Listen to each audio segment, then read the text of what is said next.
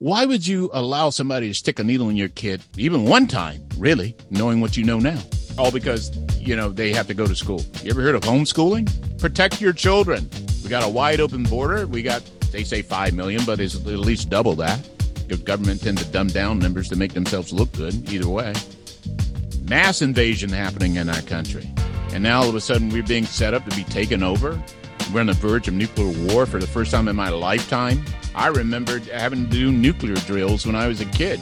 Hide up underneath our desk with the old civil defense signs with the nuclear symbol on it. I remember all that.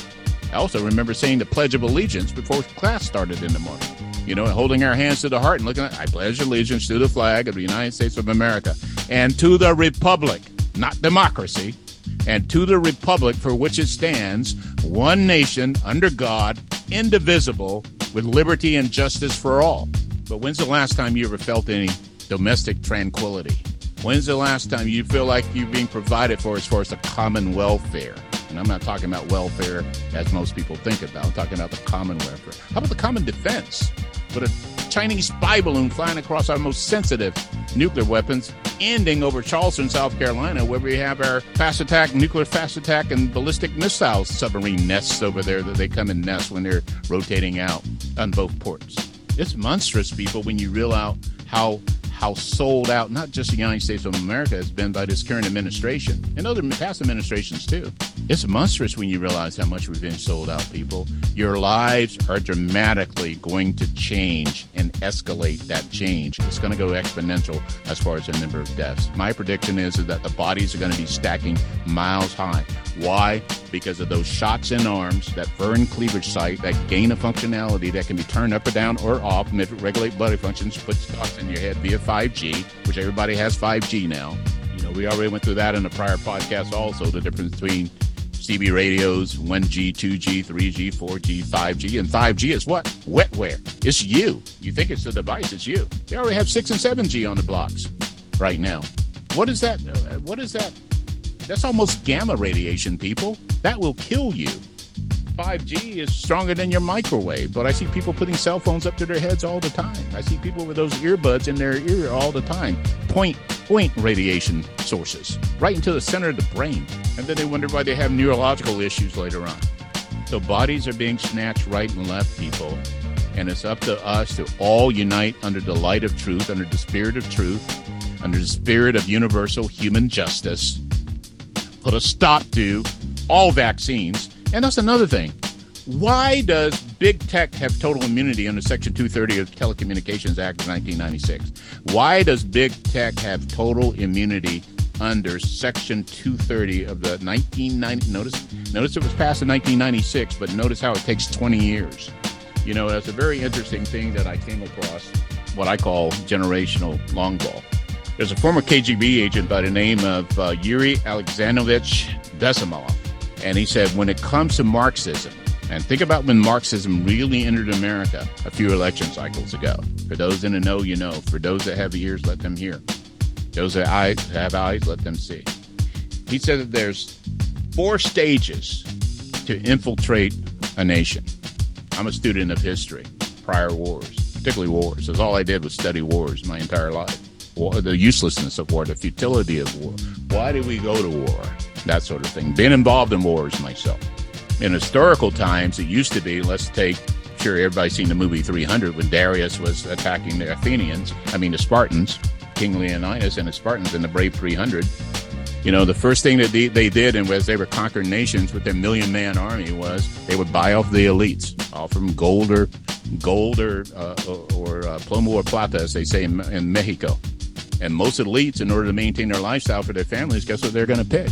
That's measured in the millions and millions of dollars. So folks like us, we're not necessarily going to get that offer, but they do.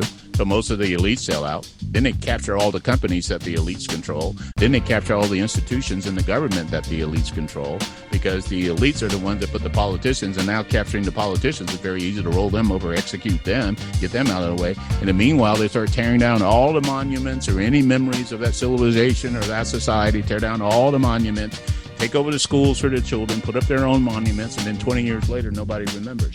Like nobody remembers the 1996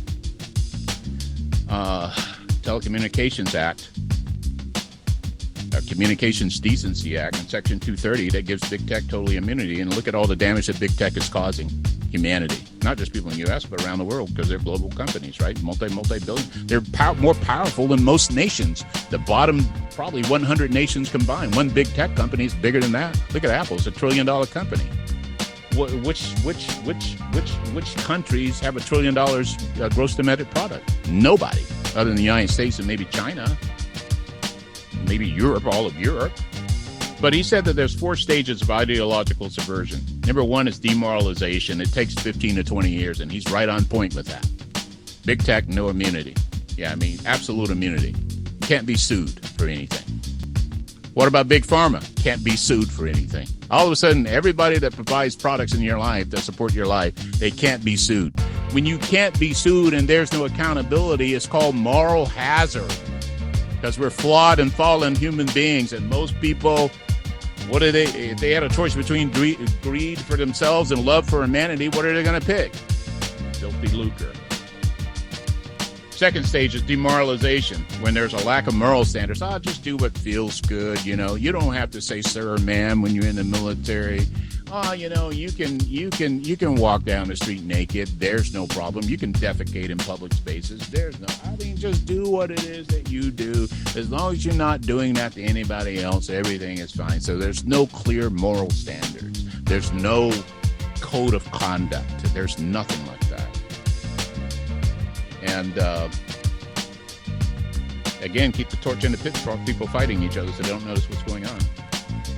Number 2 is destabilization. That takes 2 to 5 years. What has happened over the last 2 to 5 years? Destabilization with these COVID jabs. I am firmly convinced this thing was released on the public in order to get this administration in office, in order to destroy American sovereignty, because it was the last shining light on the hill standing. It's been totally compromised. Most of our politicians, most of our regulatory agencies, most of our 3-letter agencies in the government, they've all been captured at the elite level via bribes, or, you know, the Chinese call it BGY, blue, gold, or yellow program.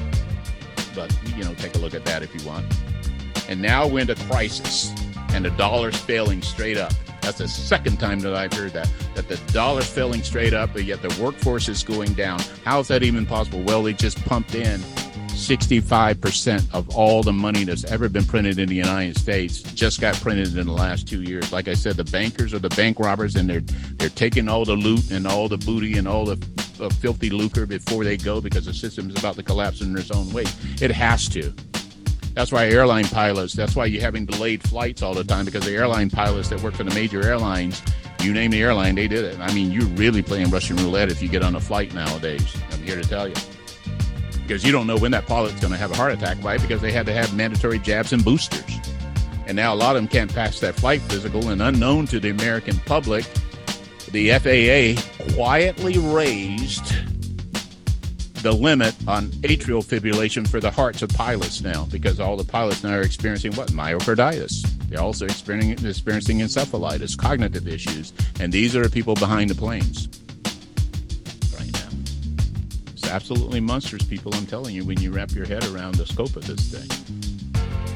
And then the very last stage is, after everything collapses, is normalization. They come in with a pre-planned, pre-ready patent, copyright, kickback agreements, bribes, and all that stuff ready to go in the new system because the old system failed, and force people into compliance.